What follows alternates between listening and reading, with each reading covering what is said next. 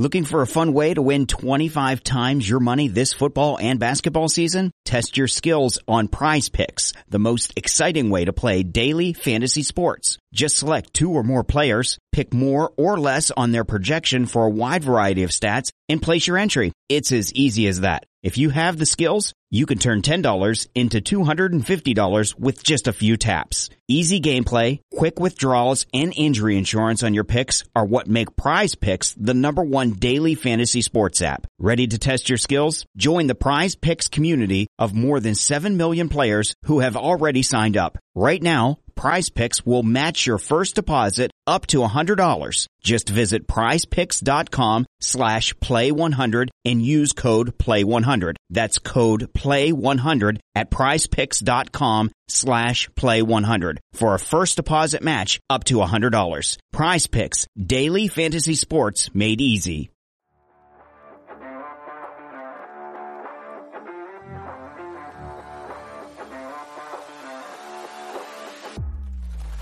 This is the Juice on the Cuse Podcast, covering Syracuse basketball, lacrosse, and football. Good morning, Syracuse. Welcome back to the Juice on the Cuse Podcast presented by Rivals.com. I'm your host, Wes Cheng. Thanks so much for joining us on this Wednesday, November 1st, 2023. We will get to Dino Babers and the ever hotter seat that he's sitting on later in the podcast, but we begin today's show on the ACC announcing its football schedule through 2030, and finally, we have a schedule that appears to finally favor Syracuse in the 2024 season. The Orange completely avoid Florida State and Clemson next year and will instead host Georgia Tech, Miami, Stanford, and Virginia Tech at home and go away for ACC games against Boston College, NC State, California, which obviously still seems really crazy to me, and Pittsburgh. And their non-conference schedule has games against Ohio, Army, Holy Cross, and UConn. You have to think that Syracuse will be favored in at least 6 of those games with all of their non-conference games, plus the 2 home games against Georgia Tech and Stanford. So no matter who is coaching the Orange next year, that is a schedule built for success. We'll take a quick break. Brendan Carney will join us about Syracuse's recent 4-game losing streak and the viability of Dino Babers as head coach. And then we'll welcome on the Juice Online's Jim Stechschulte to preview the 2023-24 Syracuse basketball season. And I'm Wes Cheng. This is the Juice on the Cuse Podcast. Looking for a fun way to win up to 25 times your money this football season? Test your skills on Prize Picks, the most exciting way to play daily fantasy sports. Just select 2 or more players, pick more or less on their projection for a wide variety of statistics, and place your entry. It's as easy as that. If you have the skills, you can turn $10 into $250 with just a few taps. Easy gameplay, quick withdrawals, and an enormous selection of players and stat options are what make Prize Picks the #1 daily fantasy sports app. Ready to test your skills? Join the Prize Picks community of more than 7 million football fans who have already signed up. Right now, Prize Picks will match your first deposit up to $100. Just visit prizepicks.com/get100 and use code GET100. That's code GET100 at prizepicks.com/get100 for a first deposit match up to $100. Prize Picks, daily fantasy sports made easy. So it was a brutal 8th game for the Orange against Virginia Tech. The Hokies dominated from the kickoff and sent the Orange to their 4th straight loss, 38-10. Nothing was working on offense. The defense eventually gave that after doing its best in the first half. And if you follow the Syracuse social media world, you know there are plenty of fans and former players who are extremely upset about the recent string of losses. One of them was Eric Dungy, who said to ESPN Radio Syracuse's Brian Higgins, quote, "The preparation seems like it's not there. Not only the preparation, but the heart. When you don't have either of them, you get what we got in the past 4 weeks, which is sort of embarrassing." End quote. Wow, that is a scathing quote from a former player who led Syracuse to its 10-win season with Dino Babers in 2018. And we welcome on another former player to give his thoughts on the current state of Syracuse football, our great friend and former All-Big East and NFL punter, Brendan Carney. Brendan, always appreciate the time. How are you today? Hey, Wes. Yeah, it's going well, thanks. Appreciate you bringing me back on. Always love catching up with you and Syracuse football. So excited to talk to you today. Of course, Brendan. We'll get you started on this one. I wanted to get your thoughts on the 4-game losing streak that Syracuse is on right now. They hung in there with Clemson for the first game, but they've been no-shows the last 3 games. What do you think of this recent string of losses? Yeah, it's kind of been a rough few weeks, to say the least. But in fairness, I don't think anyone thought that we would beat Clemson, UNC or FSU. You could tell by watching those games that the talent level, those programs are just a little bit better than ours. I think the issue that I have, and that I think that most fans and alumni have today are around the, just the kind of the lack of, competitiveness, from the offense within each of those games. We just can't seem to kind of get it together in the run game or in the passing game. Not to mention all of those games were on national TV, for everyone to see. So it makes it even, more frustrating. When we spoke before the season about those three games, the Clemson, UNC, FSU, it's really just about seeing them compete, right? Show us that, we can put an offensive drive together and score a few times. I'm okay with losing as long as, we're out there, we're competing and fighting for each other.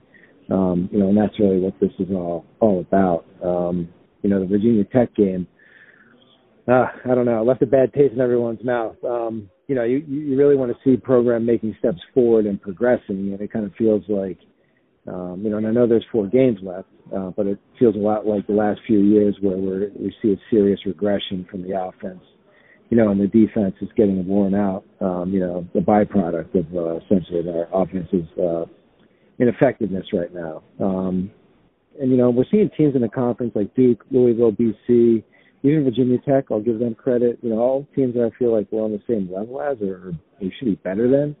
And all with new coaches, relatively, like in year 1, 2, or 3, and they're showing signs of consistent progress. So, after 7.5 years, just still unsure as to why we're seeing a lot of inconsistencies in the program. I do think it's worth mentioning that our defensive play, while we didn't perform so well against Virginia Tech, they continue to fight, and give our offense a fighting chance in these games. So I think like at this point we just really need to wipe the slate clean, after that Virginia Tech loss, and kind of look at this as, we're 0-0 right now, and we have to win this week. We can't worry about 2 weeks or 3 weeks down the road. The focus has to be on beating BC at the Dome this Friday. Brendan, you're a former Syracuse captain. You've worn the orange and blue. You've got a lot of teammates you keep in touch with. What's the feeling among the Syracuse alumni football base about the state of the program? Yeah, it's a good question. I definitely think it's, we're a proud group of guys. There's a lot of history and tradition within the program. I think go as far back as the 90s where Coach Pasqualoni was having so much success in the Big East, and then there was this kind of slight, decline until he was removed. And I struggle a bit to say that because I was a part of those teams at the end. But, since he was let go, it's kind of all, it's been about, bringing this program back to the championship level. And, I feel like we've all been patiently waiting for almost 2 decades, with some great moments in between that we should be proud of and celebrate. But we've been, kind of waiting for that consistent product on the field. I think a few alumni have been vocal about it recently. I know Dungy was recently quoted about his feelings, what he's seeing, and I think even Keith Bullock even tweeted something out about his thoughts, what he's been seeing week after week or season after season. So, I think these guys are speaking up, not because they dislike Dino or they don't like the program. I think they're speaking up because they care about the program. I think they care about the players. I think they want to see us competing in these games, and really getting this thing turned around. So while I think there's there's frustration, there's still a lot of love, from the alumni base, and wanting to see this program succeed. Brendan, I have a compound question for you here, so bear with me. Watching that Virginia Tech game, do you think there's a chance that the coaches have lost the locker room? And the second and third part of this question is, have you been part of a team where the coaches have lost it? And if so, is there any chance they can get it back? So that's a good question. At least from my standpoint, I've never been in a locker room that I felt was lost. I was in an interesting situation with Coach Pasqualoni where I was there when he was fired. It was interesting because leading up to that, we had a new chancellor that year, Nancy Canner, who, went public and said that he would be back for the next season. So, my teammates, myself, we all in the locker room felt confident that, okay, look, at least he's going to be back next year. And then they hired Darryl Gross, who fired him right after the bowl game against Georgia Tech. Now, we didn't do ourselves any goodwill by, getting blown out in that game. And then I would say kind of transition into the Greg Robinson era after that. I mean, I was on the 1-10 team, which is the worst, record, I believe, in the history of Syracuse. And, I never felt like that he lost the locker room. I felt like, we had really good leaders at the top. Our senior leaders, our captains, those were guys that kept our heads really, in the practices, in the games, did a good job of protecting us from the outside world where we're, reading news clippings or, getting involved with all that stuff. So I think, I think for this team, they've got 4 games left. I know there's probably frustration building up in that locker room, but I think it's really up to, guys like Marlo Wax and Garrett Schrader to really keep those guys engaged because, there's 4 games left. There's still 4 chances for these guys to turn it around and make it into a great season. So, while we've been witnessing a little bit of a regression here the last few weeks, I still think we got a shot here. It's just that these things have to drastically change, on a dime, unfortunately. So, yeah, I think these guys buy into Dino. He's their coach. So I feel like, I don't think he's lost the locker room just yet. But I do believe that, frustration is mounting and they need to get this thing turned around as soon as possible. And Brendan, we'll get you out of here on this one. You mentioned the Eric Dungy article. We were texting about that pre-show. I mentioned it at the top of this show. There are other former players who have gotten on social media to express their frustration and call for a coaching change. As a former great player yourself, where do you stand on that line? I think it's a really good question. Certainly justified after what we saw last week at Virginia Tech. I feel like a lot of people are of the mindset it's probably time to move on. Again, especially after last week and the product we saw on the field. But, if you think about it, he was brought in 2016, with this offensive background, and he was going to bring this, high-powered offense to the Dome. And I would say outside of 1 or maybe 2 years, we really haven't seen the consistency there. And there's multiple ways that it can be spun, and we'll hear all about that over the next couple of weeks. We can talk about, what happened to them in COVID, being in New York State, and all the mandates around that. We can talk about losing players to the portal. We can talk about season-ending injuries. But the bottom line is, this is a results-based business. And, while we've seen flashes of great play, from his teams over the last 7.5 years, it hasn't been consistent. And it often feels like, we see the same story, which is the offense can't get it going. And, the defense has to hang in for 3 quarters and then they're, tired out by the 4th quarter.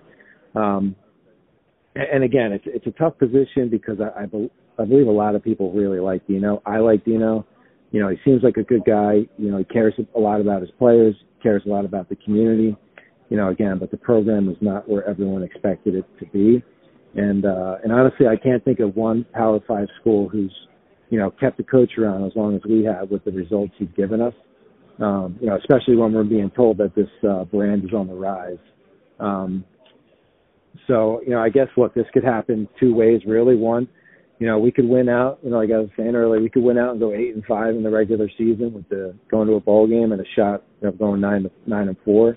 I think this team is capable of doing this against the remaining teams on the schedule, but that means we're going to have to, again, see a completely different team, in the last 4 games. And, I'm not sure, if that's possible, but I'm cheering for him.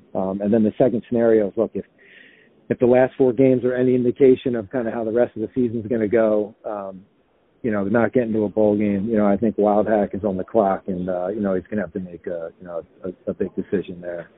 So really the stakes are high this week against BC.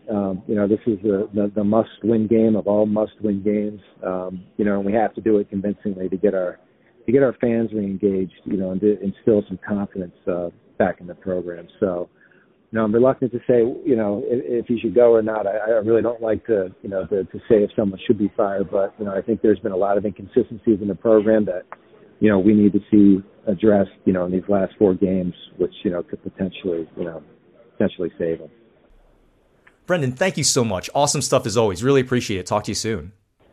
Sounds good, Wes. Thanks for having me on, and go on.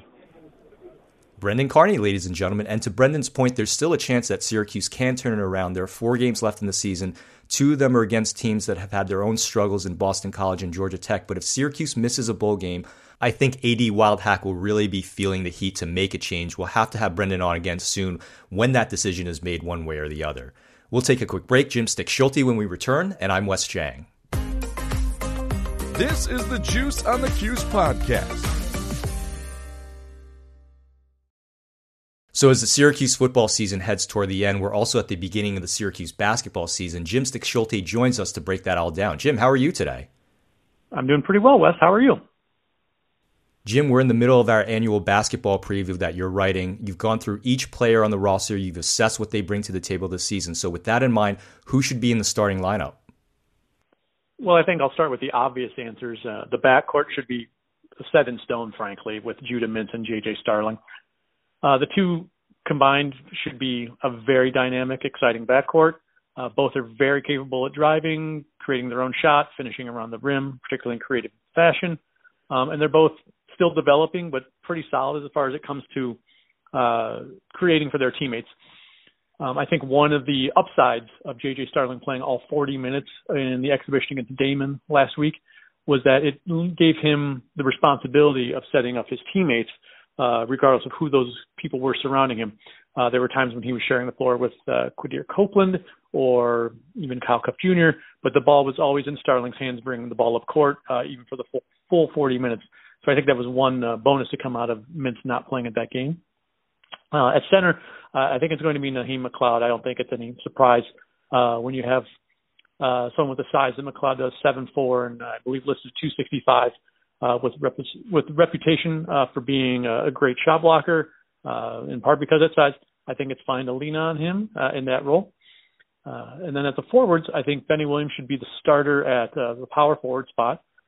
He's still developing as a player, but I think one thing that we saw a little bit, and obviously just one game, but the Damon game, was that while he missed the 3-point shots he attempted, he made 3 shots from mid-range or longer, ranging from probably 14 to 18, 19 feet. I think as long as he's still using his athleticism like he did in the Damon game, combined with a discretion about when to shoot, on the perimeter, particularly maybe backing away from the 3-point shots, I think that could really be a help. I think his athleticism would be a nice complement to McLeod's size. McLeod's going to give a lot of people second thoughts, and perhaps Benny can do some cleanup, help side blocks like he did in the Damon game. And at the small forward, I think last year's rotation should be flipped, and I really think Justin Taylor should be the starter this year over Chris Bell. Taylor bulked up over the offseason, so he should be able to handle the rigors of playing small forward and man-to-man. He's also, like Bell, a streaky shooter, but he did make 4 threes against Damon while Bell struggled from the field. We'll get into that a little more down the line, I'm sure. But I think also Taylor's a little more aggressive and willing to work on defense and hit the glass. I think these are 2 things that should be checks in his favor and help put him in the starting lineup over Bell. I'm not saying this should be a 30 minutes for Taylor, 10 minutes for Bell kind of thing. I just think for starting up the season, I think Taylor should be the starting small forward. Okay, so we've covered the starting lineup, but outside of those top 5, Adrian Autry still needs to utilize his bench. So who should be in that playing rotation? Well, obviously, just talking about the split between Chris Bell and Justin Taylor, Bell should definitely still be in the rotation. He still is a streaky 3-point shooter, like I said. So it could be a very valuable piece for him to come off the bench and provide instant offense, or at least even just the threat of instant offense as a perimeter shooter. And then if he's having a good night, he can be leaned on more. Or if he picks up his play in other areas, more of the same. I think Hema will be the backup center again, teaming up with McLeod.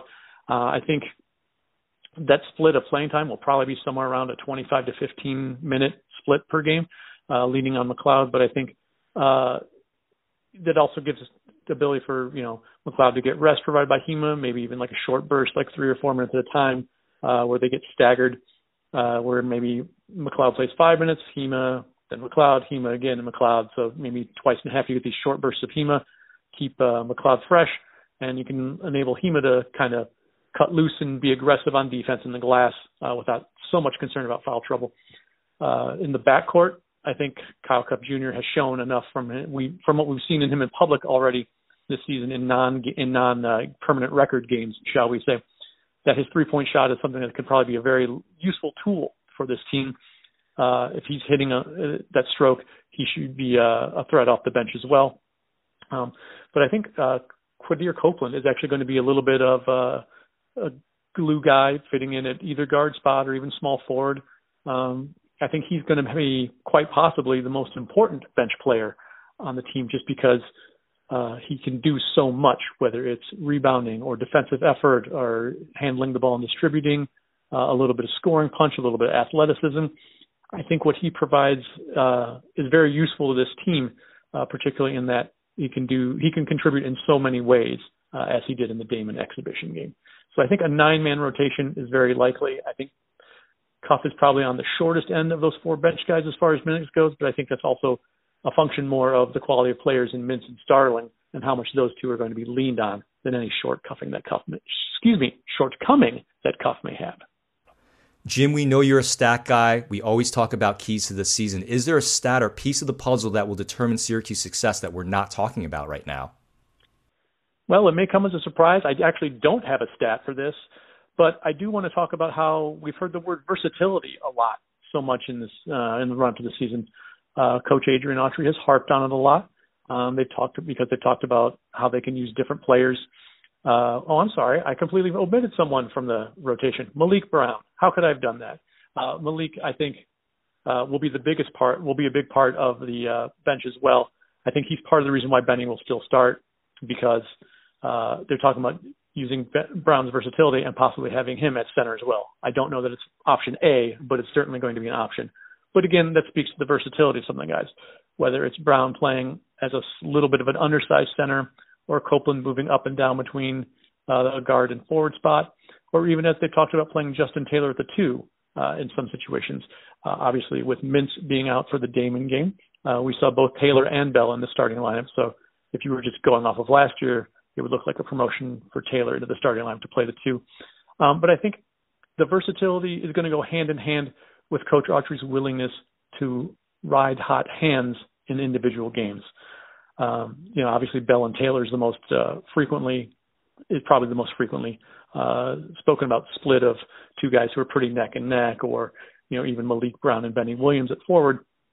I think if Autry is willing to lean on who's playing well in individual games and ask that another player sacrifice a few minutes for the betterment of the team on certain nights, I think that's something that can pay off over the long term for this season. The team is much more talented across the board than what we've seen in a lot of recent seasons. But I think part of converting that talent into on-court success and victories is going to be reliant on leaning on who's playing well in individual games and kind of asking some of the other guys just to step back, take a back seat just for a game or 2 here or there, or even just a few minutes in a game. I think that's going to be something that can really help pay off and possibly help switch a couple games that might be losses into might be wins. Jim Stechschulte, ladies and gentlemen, and Jim will have his schedule analysis, 2022 season review, and his overall comprehensive preview out in the next few days. And I wanted to close the show on former Syracuse quarterback Tommy DeVito. DeVito was promoted to the New York Giants 53-man roster on Tuesday after he played the final 37 minutes of a loss to the New York Jets. The Giants' third-string quarterback completed 2 of 7 passes for -1 yard, but he scored the Giants' only touchdown in the third quarter. DeVito played at Syracuse from 2017 to 2021. I think it's great to see him get a shot in the NFL as an undrafted free agent. That's it for us. I want to thank my guests, former Syracuse great Brendan Carney, the Juice Online's Jim Stechschulte, and this is Wes Cheng reminding you that I was in a card store and they had cards that said, "Get well soon." Screw that. Get well now. You've been listening to the Juice on the Cuse podcast presented by Rivals.com, and we'll see you next time. Why? Why? If you have T-Mobile 5G home internet, you might be hearing this Why? a lot. Why? Every time your internet slows down during the busiest hours. Why? Why? Because your network gives priority to cell phone users. Why? Good question. Why not switch to Cox Internet with 2 times faster download speeds than T-Mobile 5G home internet during peak hours? Okay. Stop the whys and visit cox.com/5G home for details. T-Mobile prioritizes certain T-Mobile phone users over home internet users during times of congestion. Ah, the sizzle of McDonald's sausage. It's enough to make you crave your favorite breakfasts. Enough to head over to McDonald's. Enough to make you really wish this commercial were scratch and sniff. And if you're a sausage person, now get 2 satisfyingly savory sausage McGriddles, sausage biscuits, or sausage burritos for just $3.33. Or mix and match. Price and participation may vary. Cannot be combined with any other offer or combo meal. Single item at regular price. Ba-da-ba-ba-ba.